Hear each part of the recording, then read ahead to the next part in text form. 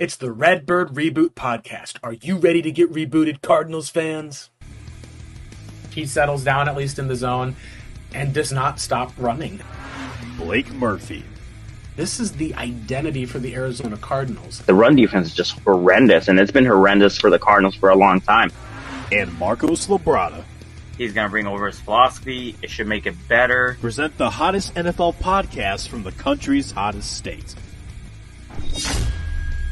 He should be turning around the logo. Actually, some breaking news we can cover here. This popped up just about, 6 minutes ago. It's Red Bird Reboot.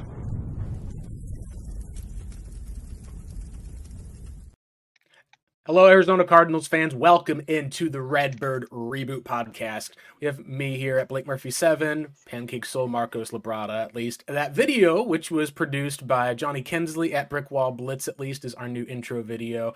Thank you guys, at least, so much for joining us today. We've got Seth Cox as our guest here. Obviously, works for a little website called Revenge of the Birds, and also is part of the original Draft Breakdown podcast, along with your co-host Justin Higdon.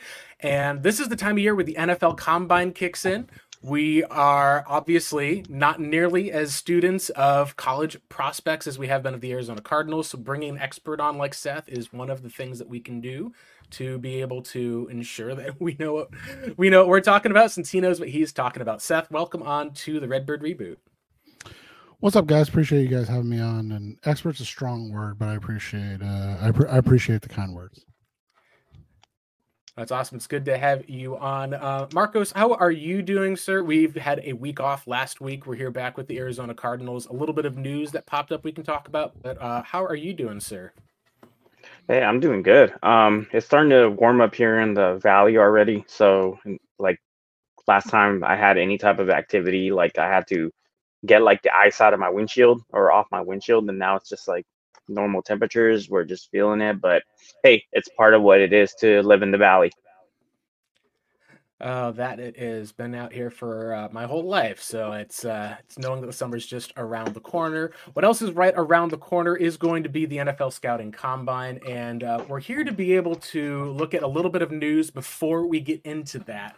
Cardinals actually do part ways with two important members of their scouting department with some news that came out. First, it was that the Cardinals were going to be parting ways with Quentin Harris, followed by the news that Drew Grigson, brother Ryan Grigson, the longtime Colts general manager, he's been with the Cardinals for at least a decade plus for the most part. This is some interesting news that felt inevitable because of the new era, Monty Ossenfort coming in. A lot of longtime Cardinals guys under the Steve Keim era have left. Seth, this felt like it was something that we knew was going to come. It's more, I think, of just showing that there's a new sheriff in town with Ossenfort.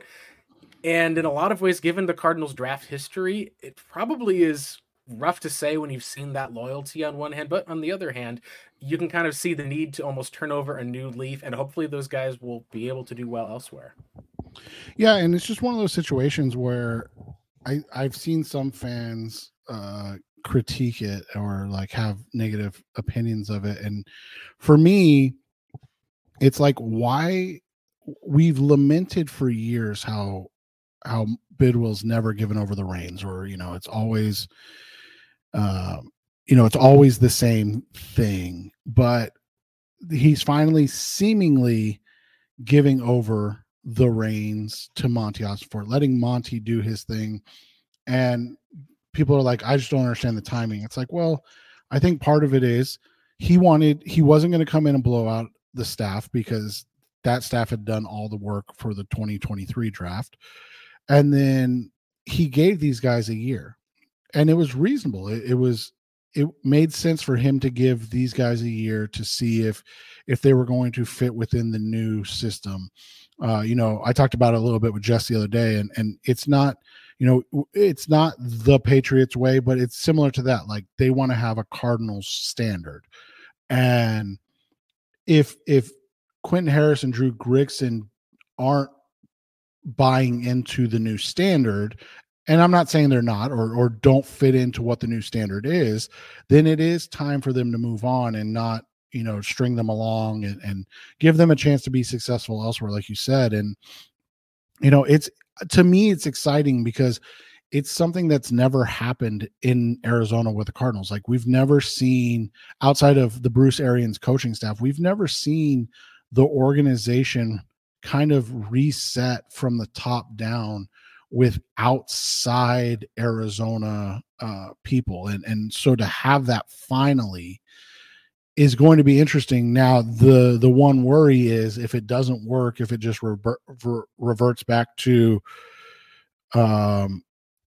the Arizona Cardinals way of, well, Michael Bidwill's, lackeys and those guys. And that's what the worry becomes if it doesn't work, is that he's like, I tried something different, it didn't work, and now I'm just going to go back to what at least works once every decade for the Cardinals.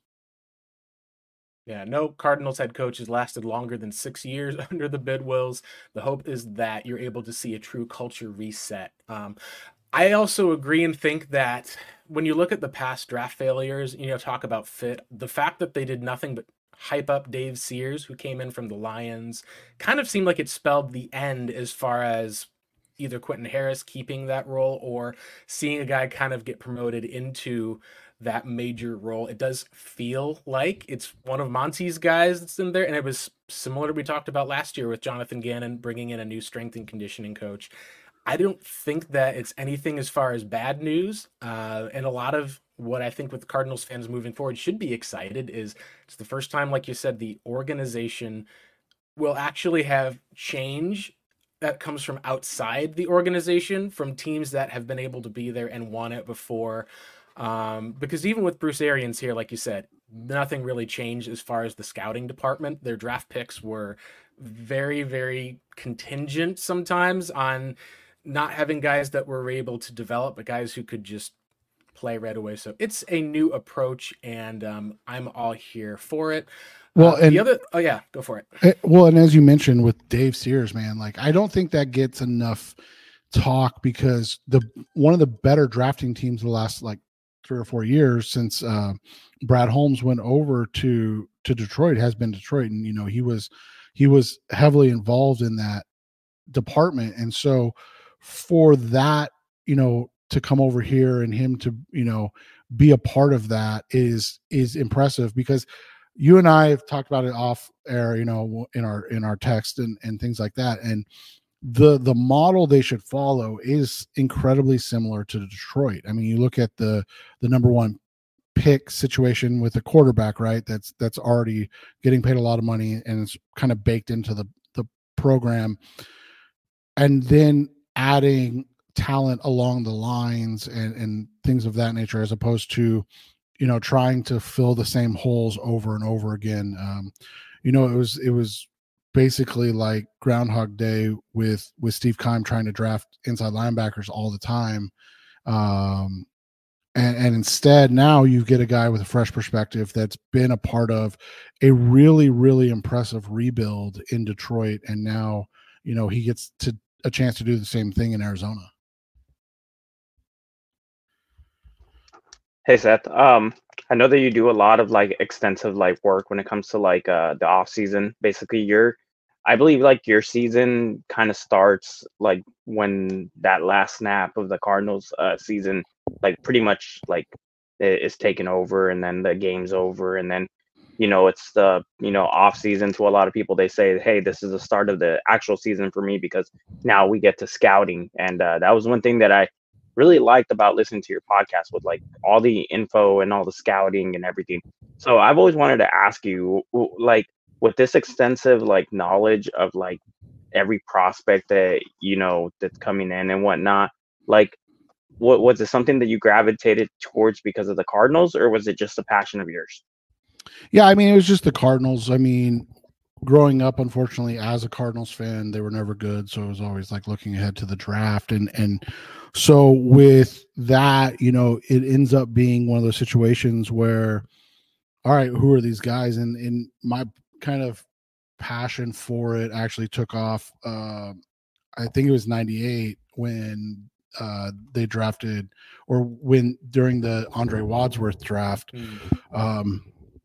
I think that was the year they had the second pick and they traded down with or no, they had the third pick, and they took Wadsworth and all of that, and it was just interesting that they were sandwiched in between obviously Peyton Manning and Charles Woodson, and they took a guy in Wadsworth who didn't make it, who had injury problems, and it's like what was the process and why did it not work out? And I was 12 then, and just kind of going through it from there, and because every year they were drafting near the top of the draft, and so you kind of are always looking at who fits and what fits and what way they're going. And the next year they take LJ Shelton because they desperately need a tackle, and instead of taking a guy that can play, and just it goes on from there, and you're looking and you start to realize the need to balance of the needs versus the best player, and how that works, and things of that nature. And even a guy in 2000 when they draft a guy like Thomas Jones in the top 10, and he doesn't work out, and then goes on to have a borderline Hall of Fame career outside of Arizona, because that's just how it works. And you're going to yourself like, how does that work? Like, how does Arizona draft a guy he's no good, and then he goes to Chicago and New York and ends up putting up 1,300 yard seasons for 5 straight years? Like, why are they continually missing? And when you're young and dumb, and you're like, oh, I want to do this for a living, and then you realize the time and energy it takes to even like get a sniff, and Blake's done that, and I admire that he took that chance and actually spent a year learning and seeing what it was like, and was like, yep, not for me. Because that's the thing, is like, it's so easy to talk about it, but like to do it is just so difficult, and it's such a long and arduous process to get there. And so I really enjoy just the whole aspect of it, but for me it's always been about the team building of through the draft, and how the process plays out, and ironically how bad the Cardinals have always been at it. Yeah, that was, I think, at least the time that I really got into the draft was around 2010, because that was coming off of the Kurt Warner retirement, coming off of the Derek Anderson season. I think I thought to myself as just like, a young 17, 18-year-old kid, I'm like, all right, now how hard can it be to find a quarterback? And that led into probably about a decade or so before the Cardinals drafted a actual first round pick at the quarterback spot for the first time since Matt Leinart. And of course it was Josh Rosen, who, as we all know, did not end up panning out in the NFL. It's just very interesting to see that the draft ultimately is, in a lot of ways, it's not as predictable as we like to think, while at the same time we do notice that there are teams, whether it's the Ravens, whether even it's a team like the Seattle Seahawks, that seem to be continually pretty good year in and year out because they have a good process behind. And that's something I think we can talk about today when it comes to the NFL Combine, especially with how this team is going to, for the first offseason in a long time. It's not the work of Drew Grigson. It's not the work that the other previous Cardinal scouts were. This is kind of Monty's first true draft with this new scouting system that they're bringing over, with having a full off season to be able to look at the needs of the team that they have knowing going in, not just having to lay a culture.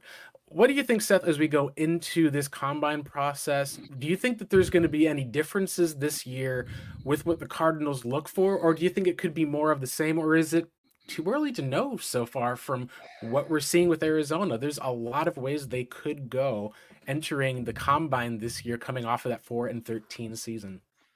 Yeah, it's just, there's so many unknowns, and I'm kind of, we started to get an idea, and we joke about the linebacker situation, but we started to get an idea of like what Steve Keim valued and where he valued things and things of that nature. And I think it's a little too early. I mean, I think we know that Monty, just from his time in New England and Tennessee, values offensive and defensive line, but this draft may not afford itself to go early with defensive line. So, is that a situation where he's just going to stockpile guys on day 2 every year and see if one of them becomes a top tier player, and then kind of rotate through the others? Or, and then obviously he values the quote unquote premier positions, obviously grabbed a tackle, corners, and things of that nature. So does he continue that trend with the wide receiver, which is, become a premium position in the NFL? Does he grab another tackle early? And so we'll see how that kind of unfolds. And I think that'll tell us what his philosophy is more than anything. Is the other thing is, and you kind of talked about it the other day on Twitter a little bit, was, how many bites at the apple or does he want to get? And, is getting a guy like a Marvin Harrison Jr., if they have that opportunity, more important than potentially getting 2 or 3 additional bites at that apple? I have a belief that at some point you need to cash in on all those picks and go and grab what would be considered a premier or premium prospect, and if you evaluate Marvin Harrison in that vein, then that's what you go and do, right?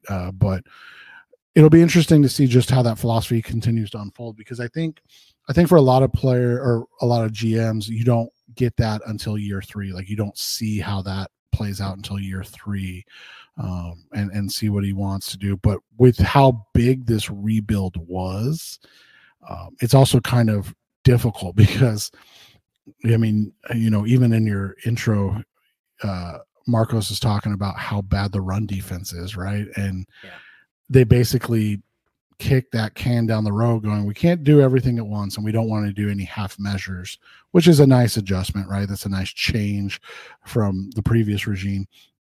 So we'll just admittedly be bad this year guarding, defending the run, and eventually it got to being bad defending the pass as well. And so we'll see how that plays out, because like I said, it was almost overwhelming last year how much they wanted or needed to do, and they seemed to focus mostly on fixing what was a broken offense. And at the end of the year, with those last 8 games with Kyler, they have a top 10 offense in the NFL. And so, do you finish that and then start the puzzle of the defense, or do you say, hey, we're close enough with that a full year, let's start addressing the defense? So all of that, is going to be a fun thing to watch. No, I definitely am very excited to see what the Cardinals are going to do. Let's go and talk about Combine and what it stands I should say for a lot of fans. Is there's 2 things that come out of the Combine. One is hype, because it's where you get to have this player ran this speed, this guy didn't live up to it. For the teams themselves, one of the things that a lot of times GMs and others will say is that the testing may be important. I think it's great to have as a standard. It's not like you've got one guy running on Ohio State's track, the other guy running on his D2 track that he's got at the small school, like, John Brown at Pittsburgh State, for example. But a lot of people also, it's the medical checks and it's some of those interviews that they say are super important. And that's where a lot of business gets done at the Combine, whether it's with trade rumors, with guys being able to figure out like where they want to be for certain players, perception. We then get a lot of smoke and mirrors up until the night before the Combine. And then usually either things become clear as mud, or it ends up being essentially, oh, wow, the mock draft that all these guys leaked turned out to be completely wrong. And I should have really gone back a little bit earlier to see like just what the beginning of the process was. What do you feel like the Combine is for? And a lot of it now is it's this super hyped up event that we have for the NFL, when really in the past it wasn't given a whole lot of coverage. What's like the real meaning of the NFL Combine when it comes to the Cards? It's just one of those situations now where I think there's a lot of value in it, but at the end of the day too, there's so much information on these guys now. I mean, I have an 8th grader who's out at events right now, and he's getting timed and measured as a 14-year-old. Like they start measuring and timing these kids literally, at 13, 14 years old. Hey, Cliff is going to offer him an 8th grade then. Probably, like right, exactly.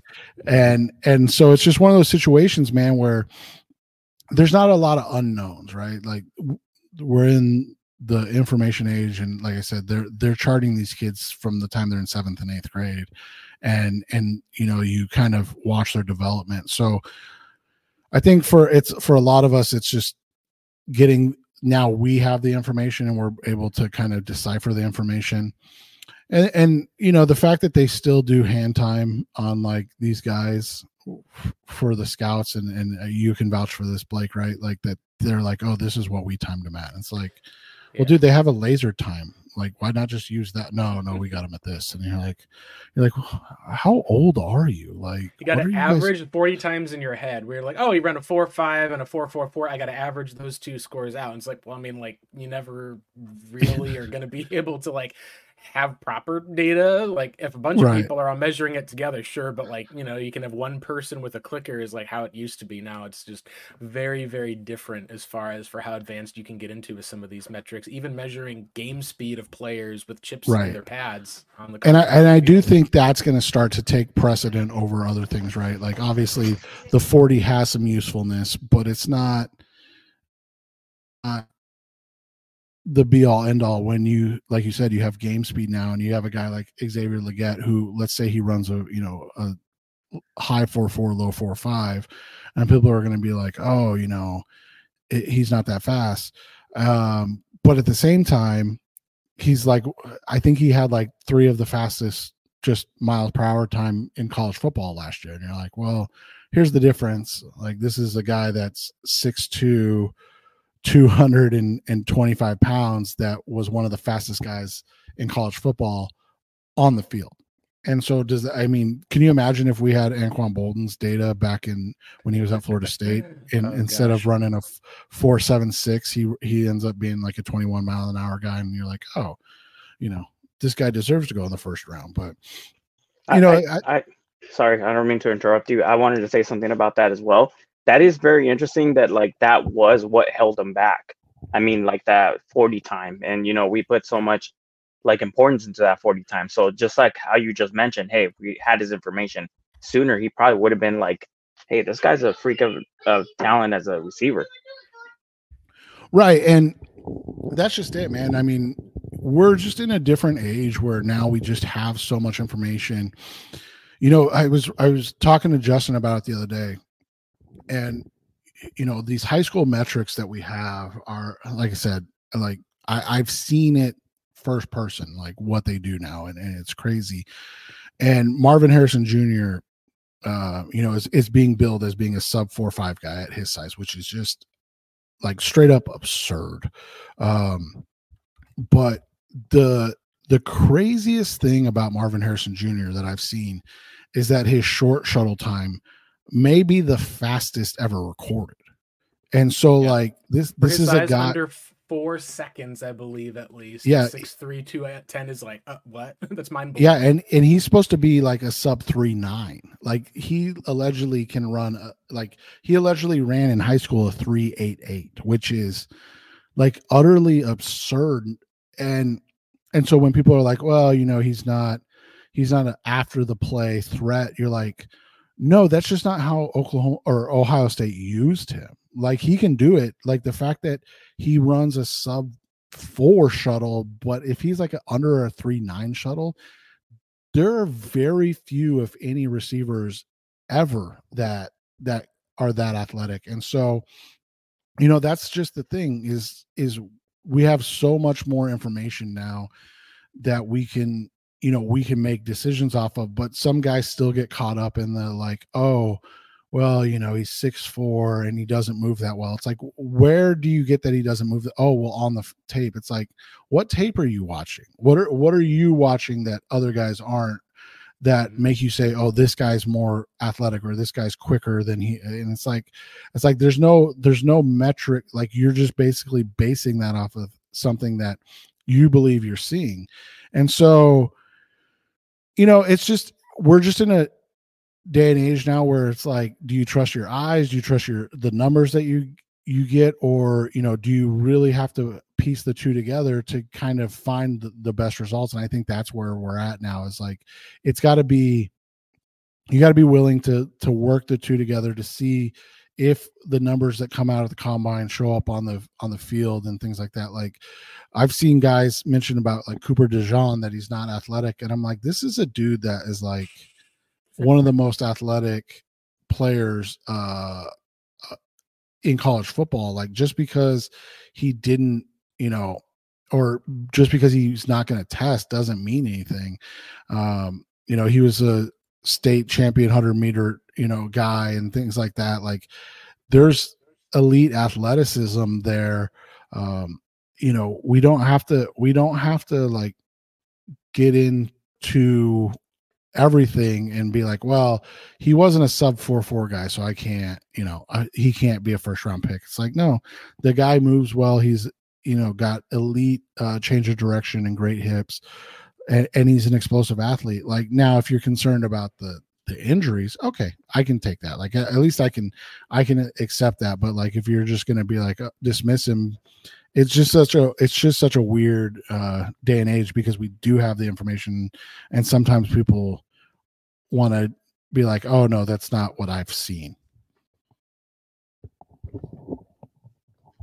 All right, guys. I have to obviously I have to step away from the podcast because I had a little bit of an appointment. I'm so glad to have you here, Seth. I've been like wanting to like actually like have you on a podcast, and someday, because I think you're one of the like you're like a logical mind. So I've listened to your podcast, and you think things not through like how you feel, but a lot of times through logic. So I like to say thank you for that. Also, like, love your work during the off season with your prospects, and just like you just mentioned, when it came to like people's evaluations, people value different things, but for some reason, when they comes to the 40 time, it's like it's overvalued. You don't run like a sub 4.4 or a sub 4.5. You're not even considered a first round pick. That is not true, because when it comes to movement, it comes to movement. It comes to concentration, and it comes to like the ability to be able to extend your arms as far as possible from that corner, be able to make that catch in 50-50 ball situations. But anyways, guys, I'm gonna go ahead and sign off. And like I said, I'm glad to like have you on the podcast, and I'll see you later, Seth and Blake. Thanks, Marcos. I appreciate you, man. Mm-hmm. Take care, Marcos. And with that, let's transition talk a little bit about some of these highly touted players at the Combine this year. Obviously, there are a lot of athletes this year, particularly at the wide receiver and offensive tackle place. One thing that every single year is worth reading, at least through The Athletic, where he works now, Bruce Feldman kind of comes out with his college football freaks list ahead of the season. And a lot of times the guys who are on that list are essentially projected and end up as first round overall picks, because there is a tax that you end up paying for athleticism. Those are the guys who may not end up booming like, say, a Cooper Kupp in the third round, but there are guys who are still going to be testing measurably higher and more athletic than their peers. One of the examples I think from a year ago is you look at Paris Johnson, with how he was essentially tested into a really solid category to be able to be a top left tackle, especially at that size and that frame. This year, his former teammate is one of the guys who is also on that list, and the guy that everyone's talking about in Marvin Harrison Jr. And when we talk about athleticism, it's not just how fast a guy runs in his underwear. Teams will also look at what did they do as far as in the weight room and in terms of some of the specific drills. So this is a guy who, coming into last year, this is Feldman talked about how he would bench press up to 380 pounds. There's the 225 bench press. He did 20 reps of that, has squatted 500. So not just is there strength there, he also had a broad jump of 10 feet, 8 inches, clocked into a 3.94 in the shuttle, which, according, like we say, for offensive linemen, if you clock under 5 or 6 seconds or so in that shuttle, like, you're testing into an elite type of threshold. You talk about a sub 4 shuttle and then being able to run still at 23 miles an hour. That is an absolutely insane amount of athleticism. It's one of the reasons why there's been a lot of talk this week, and we can dive into it or not. There's been people who've had Malik Neighbors ranked ahead of Marvin Harrison Jr. in some places, saying that he's a bit more explosive.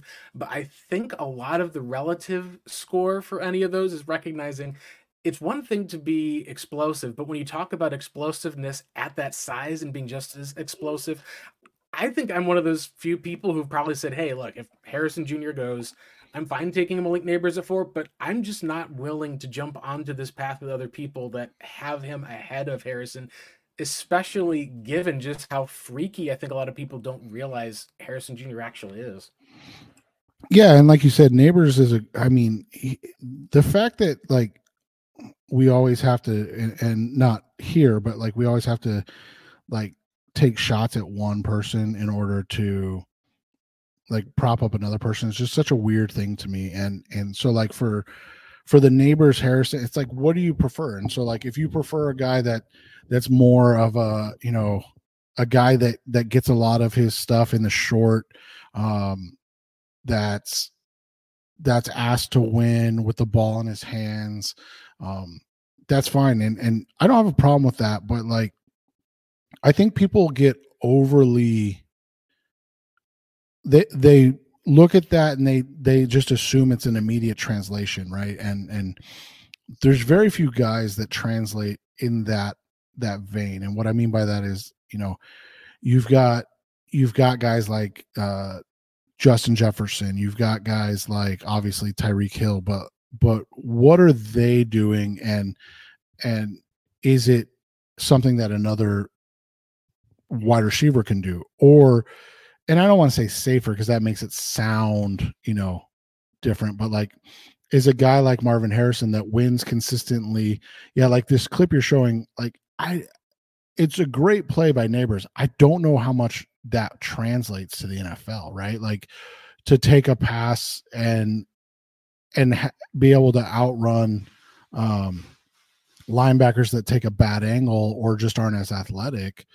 Like that's not something that I look at and go, oh, that's an elite play. Like that's an elite college play. Don't get me wrong, like phenomenal, but like I just don't see that as a translatable play where they're going to be able to get to the sideline and score a touchdown. And obviously that play got called back, I think, on a hold there at the end. But like, it's just a weird concept to me, because I thought the initial route, him understanding where the zone is and sitting down in the middle of that zone, is actually the great part of what he did.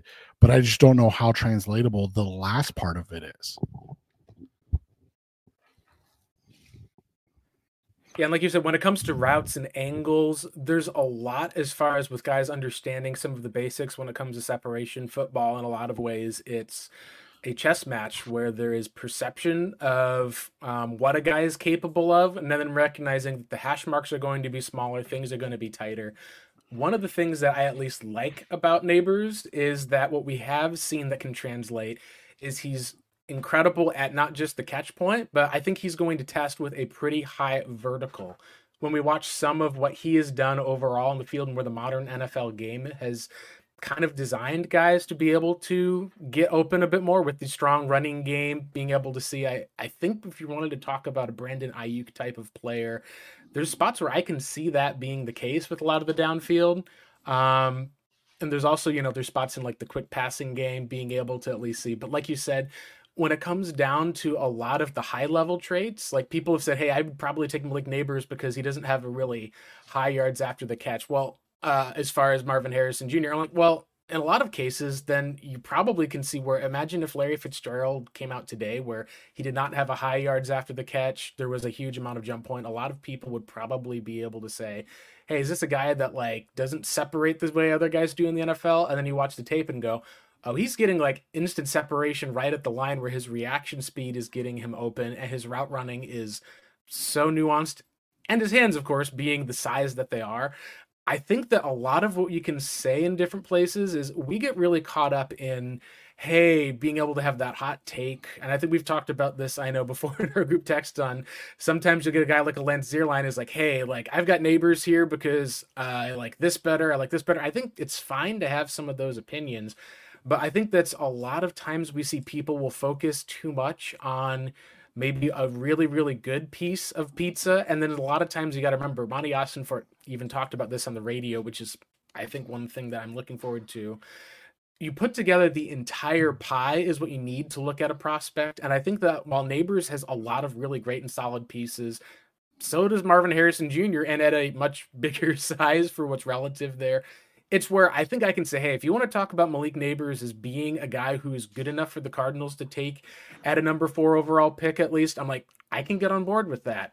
I think where I draw the line is when you're going to say, and we have him over the likes of this guy who, in my opinion, is just a better overall player, especially compared to other guys, at least in the league. Like he's going to probably test into that top 5 range. I don't think that's a negative on Malik Neighbors, but I don't think that you take the positives of people talking about Neighbors, whether it's some of the yards after catch, being able to have that acceleration. I don't think that you take that to knock a guy down a peg. And to me, that's something that I think is an error that maybe not just a lot of fans make, but a lot of actual NFL scouts will also make that same mistake because people are ultimately humans having to make these judgments. Right. And you bring up Larry, and we were talking about this. Justin and I were actually talking about this the other day. And I think it was Roma Dunze who received a like Larry Fitzgerald comp. And Justin was like, do people not remember what he did his last year at Pittsburgh before he was drafted third overall? Like, do they not remember, one, he should have won the Heisman, but two, he put up one of the greatest receiving years in the history of college football with like you and me throwing him the ball. like it was just such an absurd season that year at Pitt, and his quarterbacks were Rod Rutherford, who was a sub 60, who threw, a sub 60% completion percentage, and 37 touchdowns to 14 interceptions. He threw 22 touchdowns to Fitz and 15 other to any other receiver. Like that's what was crazy about the whole situation. And people are like comparing Odunze, and it's like, Odunze is a really good player, a good prospect, but like, are we really going to compare perhaps the greatest college receiver ever to a guy that played with two other guys that are going to get drafted in the top 100 and a quarterback that's going to get drafted top 100? Like, I just don't think we take into account what he did. And to that extent too, it's like people want to get on Marvin Harrison for this year, right? And it's like the fact that he put up basically the same numbers with a guy in Kyle McCord, who is not a bad quarterback, but is a massive step down from CJ Stroud. Mm-hmm. Like, that should speak volumes to what he is as a prospect, and should talk even, give you even more of like this dude is going to be special type stuff, as opposed to being like, well, I don't see him do X or Y or Z enough. So like, I prefer this guy. It's just wild how we go about these things. Yeah, no kidding. I mean, gosh, like, you want to look at the offensive rookie of the year in CJ Stroud, who essentially has lifted not just the Texans to the playoffs, but lifted them out of a top 15 pick for the Cardinals this year, unfortunately. And then you look at what Kyle McCord's play was, to the point where without them on the field, Ohio State just was essentially just run over in their bowl game. And I think that's a good summary of recognizing that while we talk about the idea of how football is ultimately a team sport, not only are you as strong as your weakest player, you're also as strong as your strongest players. And that was something where they were distributing the ball a lot around the field in that 2022 season, where there was 1,200 yards and 77 catches. This year, Harrison Jr., they did a lot more of the deep throwing in the passing game. He still ended up putting the same number of touchdowns. He had a 75-yarder, I believe, this year. And like you said, looking at how it goes with quarterbacks and guys who are able to produce, Larry was putting up 1,000-yard seasons without Cardinals quarterbacks. But then when you do see him get a talent like the Kurt Warner, the Carson Palmer, even in his last year with Kyler Murray, you can see that rookie season in which he was able to get open. And before, older guys run out of steam down the stretch. That's something we saw with AJ Green. It's something we even saw with Larry after the Detroit Lions game. It just shows when you have those type of talents together, it does indicate part of why I think a lot of Cardinals fans have been looking at saying, hey, maybe we need to get a better offensive lineman. Like, don't worry about receiver, just give the guy time. I think that there's a balance to it where I could say, yes, you do need to have a good line, and you need to have weapons. This year, the Cardinals had one of their best offensive lines of the past couple of years when it came to, if not maybe stability. We got to see them as a dominant run blocking team that was decent in pass pro. Cardinals were still 30th in receiving yards. Obviously, quarterback plays a part there, but I think when it comes to team building, this is something where what Steve Keim would do in the past, and I think the Cardinals can change in the future, is recognize a need to kind of have one of those top players. It may not matter if it's Harrison Jr. or Neighbors in the end. Maybe it's about getting more picks, more bites at the apple is the approach. But it does feel like the way that you build a team in a lot of ways does start at the combine for not just hitting on your first round picks and second round, but finding those later round type of players. The best example I can think of being a Dante Stills from last year, seeing how he does, how he interviews at the combine. There's some other college freaks this year that are on Feldman's freaks list that we can talk about. A lot of those guys are first round talents. Who are some other guys, at least to you, that have stood out throughout the process as far as being a fit for the Cards? I look at both of the early tackle position guys in Alt and Fashanu and even Fuaga, but something we may need to discuss if they, with the conversations about Paris Johnson, I don't know if Fuaga makes sense at that case, but Alt and Fashanu would both be guys that fit what they need at left tackle. And then you've got, some interesting guys that are, semi-flawed, and that's kind of what makes this class so intriguing, right? Like you've got guys like Marvin Harrison who look very clean, right? But then you've got guys like Kingsley Suamataia who was one of on Feldman's freak list and looks the part, but he came in shorter and shorter armed than expected, right? He was listed at 6'6", 325 and came in, I think, at 6'4", but had shorter arms. And so you're like, okay, is that a guy that can play left or right tackle? You've got guys like Chris Jenkins and he replaced Mazzy Smith, right? Chris Jenkins from Michigan, and he's supposed to be a super freak on the defensive line, but did the play of Mazzy Smith, who was an even bigger physical freak, make you have pause and go, oh, is this really, does that translate? So that's the interesting thing to me with this stuff, is that there's very few prospects that you feel just completely clean about, right? Like that you just look at and you're like, oh, this guy should be easy. And we talked about one, Cooper DeJean, right? He's a guy that he should be, if he was going to run, he was going to be a sub 4.5 guy, potentially a sub 4.4 guy at 210 pounds. And now he's not going to run. And so you have to decide, and I assume he'll probably run at the Iowa Pro Day, but now you have to assume where does he fit in? We just got word today from Tony Pauline, Byron Murphy, the Texas defensive tackle. He's supposed to be 285 pounds and he's supposed to run a sub 4.8. Yeah. And so you're like, oh man, this guy's a freak. But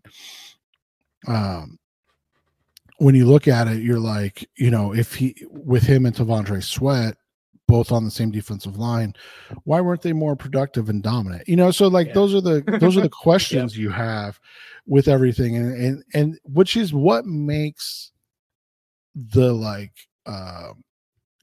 concern is probably the wrong word, but what makes the pause on Marvin Harrison even funnier to me is you've got a guy that's going to test like a freak, produce like a freak, and there's very little which doesn't mean he won't bust or doesn't work out, but to have all these guys, a guy that I love and would love on in that 90 pick 90 range, Peyton Wilson from NC State, right? 6'4", 235, but his shoulders and knees are made of paper mache. Yeah. And he's been, I think he's a 6-year guy at NC State, and you're like, so you can't draft him early, but he looks like a guy that is going to 100% be a freak in the NFL. It's just a matter of for how long. Right. And then what was that now? I was gonna say where you take him also, because like you said, you take a look at a Reuben Foster and how he was touted as like a top 5 talent at linebacker when he was coming out. He fell down because of not just medical but other areas, and he just did not even make it really to the second contract in the NFL. He had an incredible, awesome first season, but then you're talking about when you're drafting these guys, you want to be able to pay them a second contract is like the ultimate goal versus just using them through, because as we've seen, while running backs and linebackers are guys that just get beat up in the NFL, if you get a linebacker or a running back that you can sign to a second contract, that is huge, because it means that not only were they are productive to the point where you wanted to keep that player more than, hey, let's let them hit the free agent market. Someone else can pay them. They were productive for us, but we don't feel like they're going to be as productive moving forward. I agree with you. That's the risk in what a lot of these medical rechecks at the combine, it's one of the most important things that you can have as far as a team for having that data and that information. Yeah, and you look at it, you mentioned some players and stuff, or want to talk about some players. Wilson's obviously one. We've talked about the wide receivers. We've talked about Cooper DeJean, but you got guys like Byron Murphy, who look like a great fit. At the end of round one, you got Jared Verse, the edge rusher, that if they trade back in the middle of the first round, that looks like he would fit. I mean, Chop Robinson, the edge player from Penn State, they always breed freaks there, right? Like that's one of the best programs in the country if you want to get juiced up to be a potential top 100 pick in the NFL. But then there are guys that come in like a Braylon Allen, right? Like he's, I think, slightly bigger than James Conner, but if not bigger, around the same size, and he's supposed to be like a sub 4.5 guy. And 1.49 10-yard split is, when you talk about like what the splits are going to be, that's how quick the acceleration is going to be, and that's at 245 pounds is what they're at least saying. So you're talking about, okay, this is guys going to benefit from being 19 years old.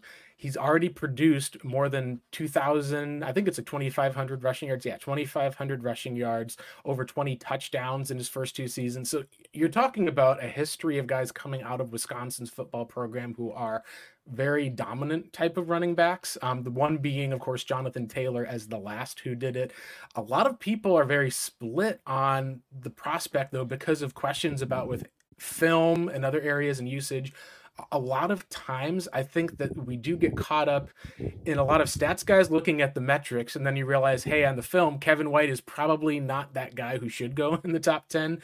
Whereas you can get caught up, I think, a lot of times in a film, guys are kind of bashing a player, at least who may have been used in a specific spot that somehow changes in the NFL, and you're able to see them be productive. It's an interesting balance between the two, because I think it's very quick to be able to say, hey, look at Isaiah Simmons, 235 pounds, runs a sub 4.3. And at the same time, like looking back on it now, he didn't run the 3 cone at the combine, which probably should have told us that there's something going on. Right. And, those guys that have never really played a position that you're like, hey, this is the position you're going to play. It's always dangerous. Whether it's Isaiah Simmons or Hassan Reddick or whatever. And it's like, why don't you find what they do well and just put them there? And this is just a fun class. Like I just feel like after the kind of Marvin Harrison, Joe Olafashanu grouping with neighbors in there as well, I'm like, I want as many bites at the apple at that point, because there's just so many intriguing prospects with insane athleticism, but also high upside production that you're like, I would just love to add these guys to the roster. Whereas, in years past, it was like, oh, this is the guy they need, and kind of move forward with that. So we'll see how, what the, kind of circling back, what the whole situation ends up being, because it just feels like they have a huge chance to change a lot of different things here. Oh, absolutely. I think the culture shift for the Cardinals we can talk about will be one area as well. And you've mentioned how there's some top guys that everyone knows, like for the Cardinals, they went and made a move to be able to go up and get Paris Johnson, who was pretty much the top qualifying tackle in that draft. We got to see a lot of guys for the Cardinals be able to make plays this year. There's some needs for Arizona that are primarily at, like we've said, offensive tackle, wide receiver. We can talk at least more about some of the edge rush and defensive line, which is clearly the biggest gap for Arizona. I think that there's going to be a bit of a shift as far as guys that they bring in who are going to fit that Jonathan Gannon style, guys who at least are tough, who are able to keep playing. Monty Austinfort talked about when the tape is something where you can look at off field, but a lot of times he said that the effort level you're putting on tape, that's something that shows up whether or not, and it tells you a lot about the football character of a guy. There's a lot of times NFL GMs will say things and will ultimately then kind of go in a different direction. Good example of last year where it seemed like the Houston Texans were for a long time just not quite willing to go that full route of, hey, we're going to go ahead and take our quarterback and our best player on our board in Will Anderson. And then when the chips were kind of down and when their top quarterback was off the board, they took the quarterback and then made the move up at least to be able to get the pass rusher. I think that this year there is going to be a difference where I think the team will look more at a guy who is like one of the examples I think you talked about in Byron Murphy, at least. Is he a guy who didn't have his same production? Is that a guy who knew he was going to be a first round pick? He obviously is shining in the weight room. Does a guy like a Carson Steele, who was a one FBS scholarship guy who ends up kind of running for, I think, 6'1", 233, is that a guy when you look at this is not a strong running back class? But he's a guy at least who ultimately is really passionate. He always seems to be in the weight room. And when you look at him play on tape, he just feels like he's one of those guys like, oh, I can see a lot of James Conner like in the way that he runs. You can talk about another small school guy who's gotten a lot of hype coming out of the Senior Bowl, even to some people's list. He's gone all the way up to, I think it was cornerback 2 for some, and Quinion Mitchell, 6'2", 200 or so, where you're talking about seeing how well he played. There's some of these players that it feels like the Cardinals would take based off of a combination of different factors, and then for whatever reason, whether it was the coaching, the team, the fit, it feels like that the Cardinals, at least in their identity, have a lot more going for them. And that's something where I think when you talk about like a Brock Bowers or some of the players, people at least have wondered, would the Cardinals just say, hey, our identity is with these 2 tight end sets. Why not just take the second tight end over the receiver? I think that we know some pieces of what the Cardinals' identity is, but I don't feel like the Cardinals are inflexible to that identity enough, if that makes sense, to the point where I think that they're going to be looking at a specific type of player, but unlike the Cardinals, hey, we got to trade for Hollywood Brown because we need a second receiver to pair with Hopkins and he's Kyler's buddy.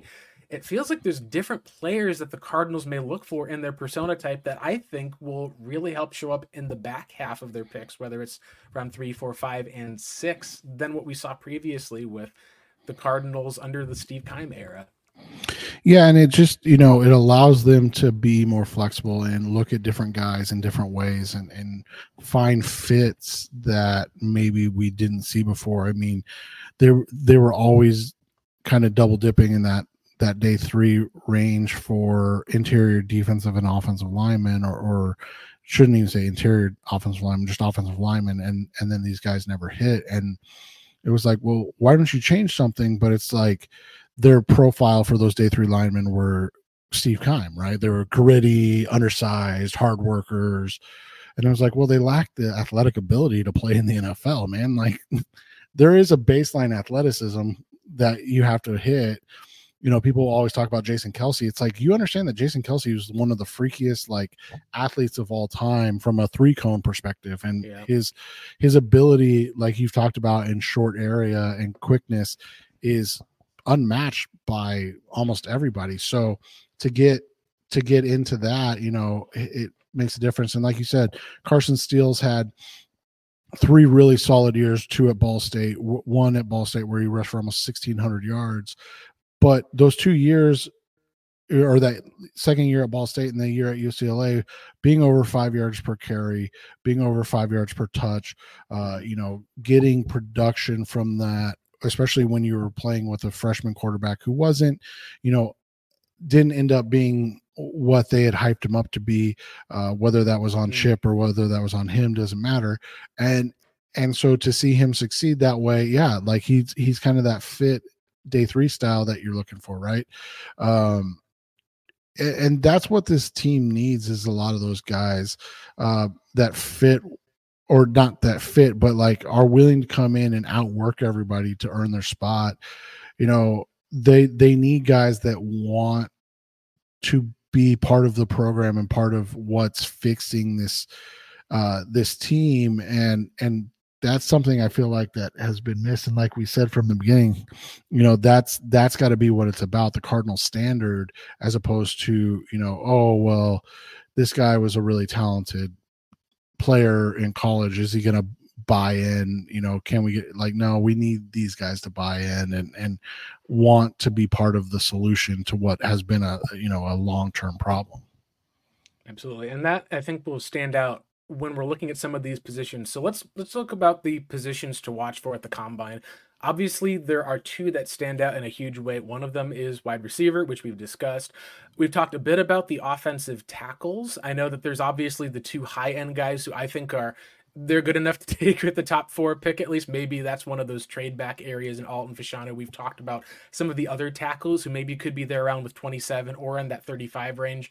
But this is a team that just also has needs at pretty much every level of the defense. You don't have enough first round picks to be able to spend for the edge, the defensive line, the cornerback room. Obviously, we've seen at least a little bit of some upside there with Garrett Williams late in the season, but they still need to be able to have a body.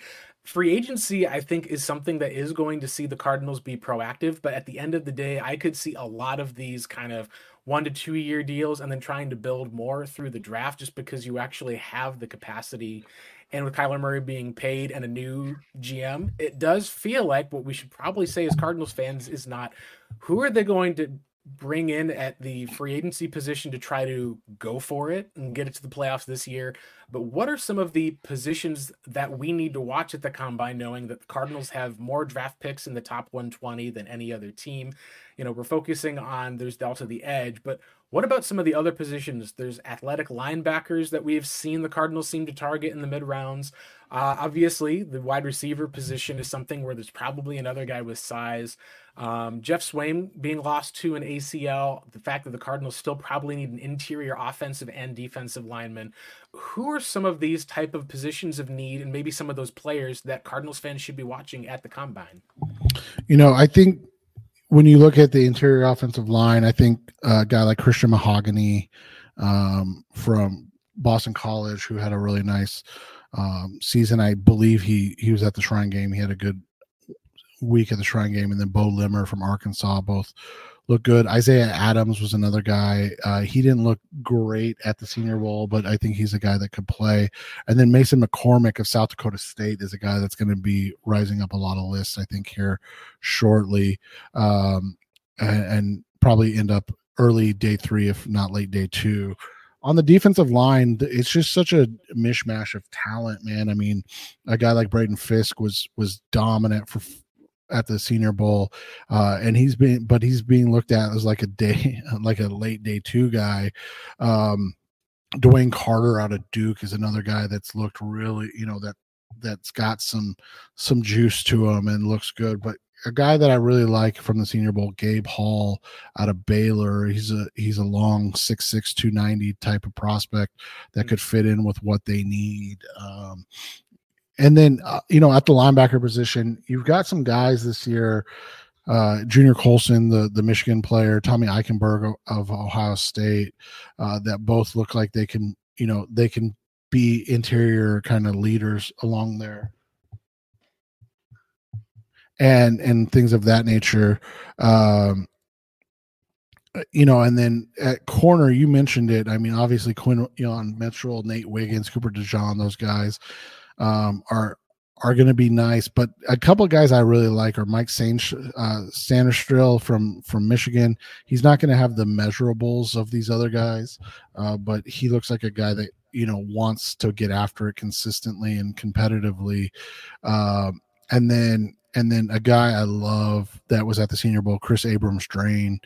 I think he is a guy that's going to absolutely be just a menace and when he gets to the NFL. And you know, he had a lot of success at Missouri, Mhm. and you know, looks like he can play. And if you got guys like Sainstrill and Chris Abrams-Drain, you know, they're not going to be the biggest, tallest guys, but those guys are dogs that want to have that pressure of playing corner on them and love and kind of thrive in it. Yeah, no, you're talking about a guy who was on a Mizzou team that went 11-2 this season. I believe that their defensive coordinator just got hired actually to coach at LSU. So you're talking about guys who, when you look at programs and where guys did, what they produced, how they did, what they came from, a lot of times you can see that those were the guys who were recruited, they were brought in, they were talented, the coaches coached them up, and then it kind of all came together and guys got performance bumps out of that for the most part. It's interesting because we haven't even talked about the fact that there's two Alabama cornerbacks that are in the draft this year. One of them, at least, who started the season, and Kool-Aid McKinstry has fallen. Terrian Arnold has gone up. I do think that, like you said, it's going to be very interesting to see what the Cardinals do, because there's a lot of corners that I think that you like this year, but the real talk is going to be ultimately, I think, at the defensive line for this team, just because there's going to be a lot of people who are looking at it. How far does a Byron Murphy fall? Is Jerry, or I should say Johnny, I think is actually his name now, Newton. Does a guy, at least for the most part, like you said, Michael Hall Jr., we've seen a lot of defensive linemen from Ohio State seem to go a bit later at times and then suddenly almost outperform their draft stock year after year. It's going to be something that I think when we're talking about with the Cardinals, what they really have, teams do draft for need. And I think that while you could argue that this team needs a left tackle badly, we'll see how free agency works if they end up bringing a guy in on like a 1-year deal. I do think that we're probably going to end up seeing a defensive lineman go for the Cardinals pretty early. What do you think about some of those players, at least as we go through and are looking at some of these major positions of need? The other one that I think people aren't talking enough about, maybe you've got your tight end one now in the likes of Trey McBride. Are you going to sign a veteran tight end? Do you probably draft another one regardless? Do they roll with one of the guys who are there? There's a lot of these little areas. I think with the way that free agency will shake out, all we can talk about is the prospects. And then for the most part, we can kind of guess and fit where some of those guys are. I think if there's one focus that I would have for the Cardinals this year for fans to know about, it'd probably be those defensive linemen, because that to me is one of the spots that is such a need for the Cardinals. It's hard to see them passing on a guy this year, especially with how the talent stacks up. Yeah, and but like you said, there's just so many like positions that you look at. So it's kind of nice because, you know, while it is frustrating to be bad, it's also nice that you have so many options. So, you know, you talk about the tight end position. If you can grab a Cade Stover or a Jaheim Bell, you know, on day 3 early and feel like you're getting a player that's going to contribute and be able to help right away, right? You know, along the defensive line, there's guys like Tavondre Sweat, Leonard Taylor, you mentioned Michael Hall, Ruke Roro, you know, these guys, even like a Mason Smith who, you know, has had injury issues at LSU, but was considered a top 10 pick before the injuries. And then, you know, you look at it, this is a class that is really deep at wide receiver. So yeah, if you can double up and you can get a guy, you know, like a Malachi Corley, like a Ricky Pearsall, like a Brendan Rice on day 2, or even, you know, on day 3, grab a guy like Malik Washington or Javon Baker, and kind of flesh out your entire team. And that's what makes rebuilds fun, if you look at it and kind of take it from the right way, right? Sometimes it's hard to do that, understandably, because you're a fan, you want to see your team win, but sometimes you can look at it from this way and see that there are a lot of options, and there's a lot of ways to, you know, rebuild this franchise before things happen. Absolutely. Let's do a quick look, at least as we wrap up today. I want to talk a little bit about the quarterbacks from 2 different angles. One of them is just the state of where things are at before the combine begins. Right now, the clear favorite to go number 1 overall is Caleb Williams. I believe that this morning DraftKings had that at a plus 1,000, essentially like overwhelming favorite to the point where, like, you know, you might almost think about tossing a few bucks on the opposite side because, hey, even if you waste a bit of money, there's a lot more to be had if he doesn't go. I kind of am in the camp of like reading the tea leaves. It seems very similar to the Kyler Murray, Josh Rosen year where everything shifted. There seems to be a lot of knowledge that the team in the second pick is going to also go quarterback. We're not quite sure what goes on at 3, and I know there's a lot more you and Jess have talked about on your podcast for some of those different places. I think what a lot of Cardinals fans want to know, at least, is there another quarterback that the Cardinals should even look at this year to bring in? Because, being honest, Clayton Tune is a 5th-round pick. It was almost necessary because of the lack of bodies in that room last year to take a quarterback on day 3. This year, I've seen some Cardinals fans have even wanted someone to like say, hey, if Spencer Rattler's there round 4, which he's not going to be now, is that something that is beneficial, or are we talking about kind of a wasted selection of the quarterback?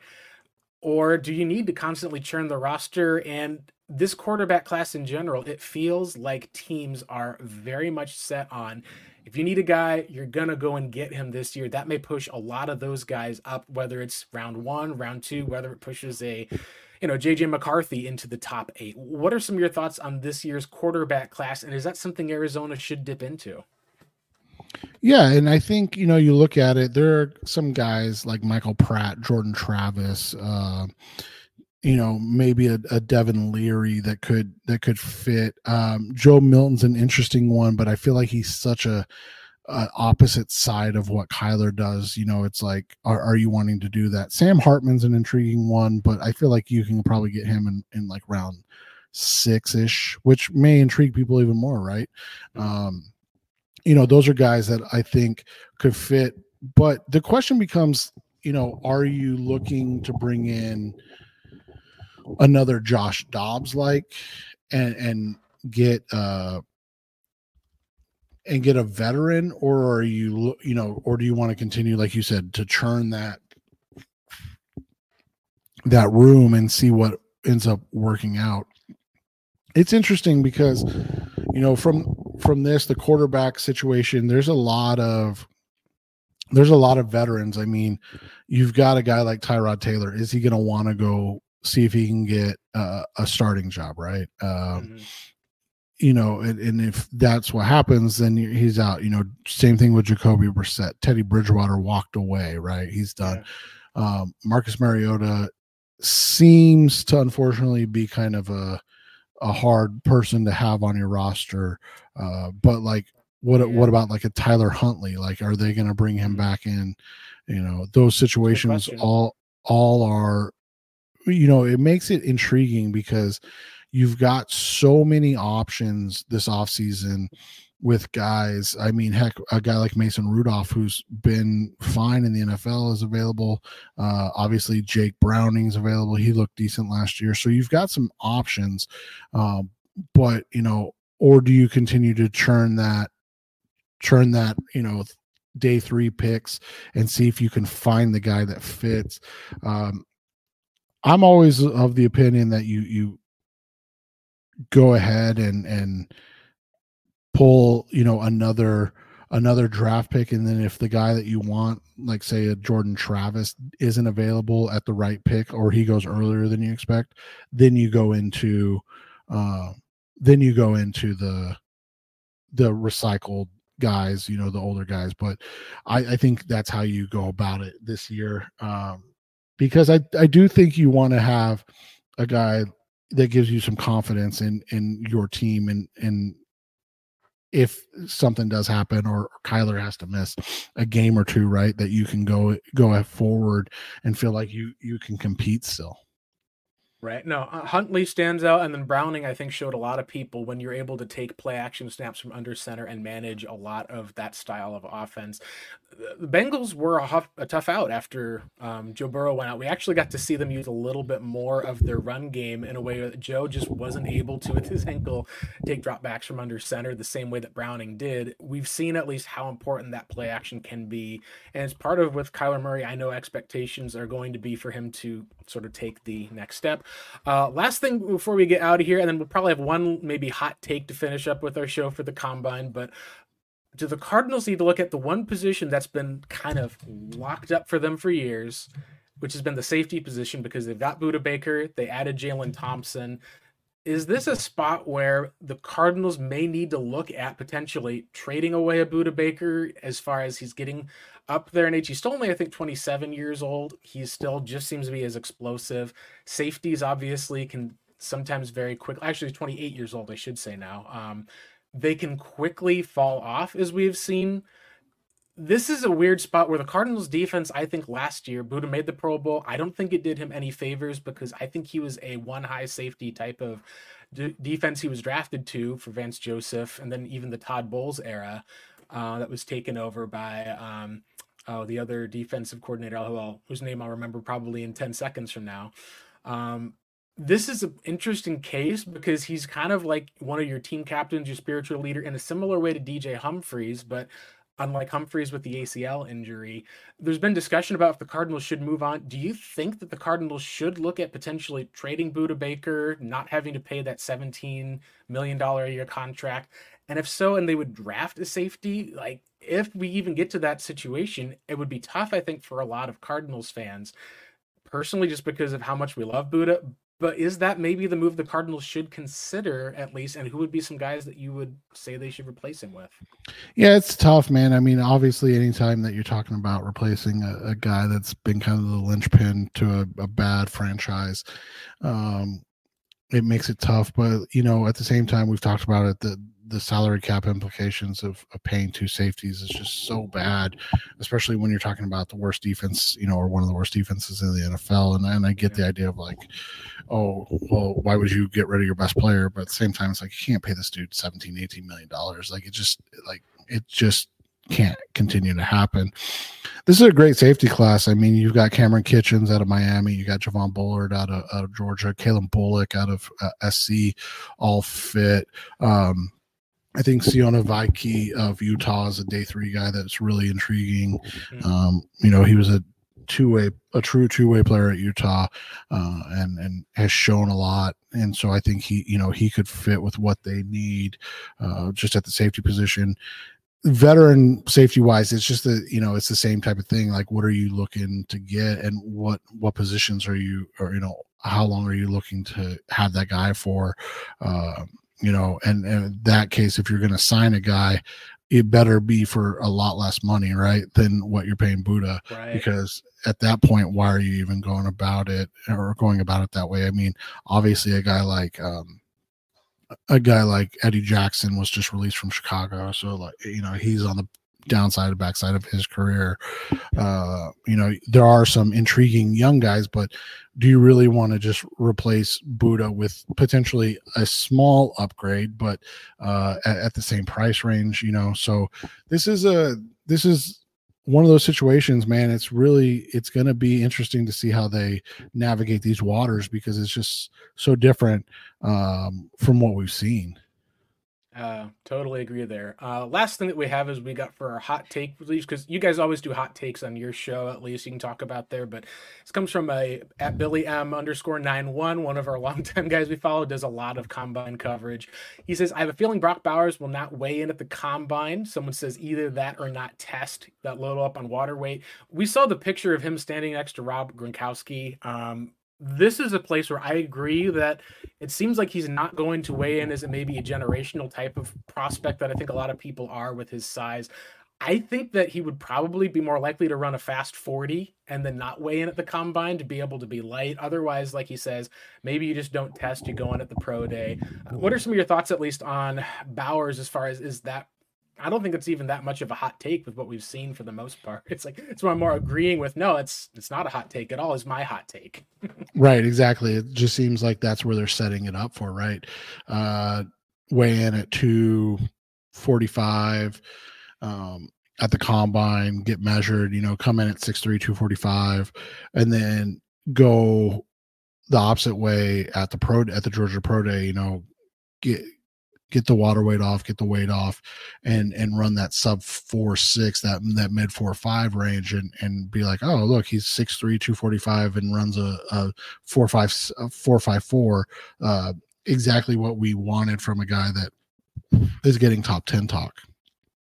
Yeah, no, I think that will be the case. I hope that he does go and run and just does not weigh in, but that's just not necessarily up to me, of course. Thanks again for the jumping on with this, Seth. Obviously, have more coverage to follow. If you could just go ahead and plug some of the work that you and your co-host Justin do. I know that you guys have different tiers for membership on Patreon with a bunch of extra shows. And guys, this is draft time. If you are going to be getting the first info, some of the better info. I know obviously your show with Sully every year is a must listen for offensive line play. I'll never forget how he loved Trey Smith before the draft. And of course, he went to his Kansas City Chiefs and became a Pro Bowl type of offensive lineman. Just a lot of great content, at least for people, if you want to let listeners and viewers know where they can find that. Yeah, we do a Patreon, the original Draft Breakdown podcast, and then we're trying to do some more free shows. Life has gotten in the way for Justin. He's traveling for work now, so it's a little bit more difficult. But we do the Patreon shows once a week and discuss some of the things that are going on, and then we'll have some writing stuff as the combine stuff hits, so we can start to get some of the historical data and get some of these player comps in and really break down everything. You can follow Justin and on X at AFC2NFC. You can follow me at SCox FB. You can follow the pod. I want to make sure I get the right handle for you. It's at DB_pod. So yeah, I mean we're there, and then check out Blake and I write for Revenge of the Birds, obviously, and then the podcast here is up on Revenge of the Birds consistently. So great opportunity to focus not only on the draft but then the Cardinals side of things. It allows Blake and I to really kind of flesh out our discussions and do things of that nature that you may not be able to do on short form like Twitter. Absolutely. And that will wrap it up for us today. Thanks again so much for joining as a guest today, Seth. For Marcos Labrada, I'm Blake Murphy. This has been the Red Bird Reboot podcast. Thank you guys so much for joining. It's time for us now to log off. We will see you guys after the Combine.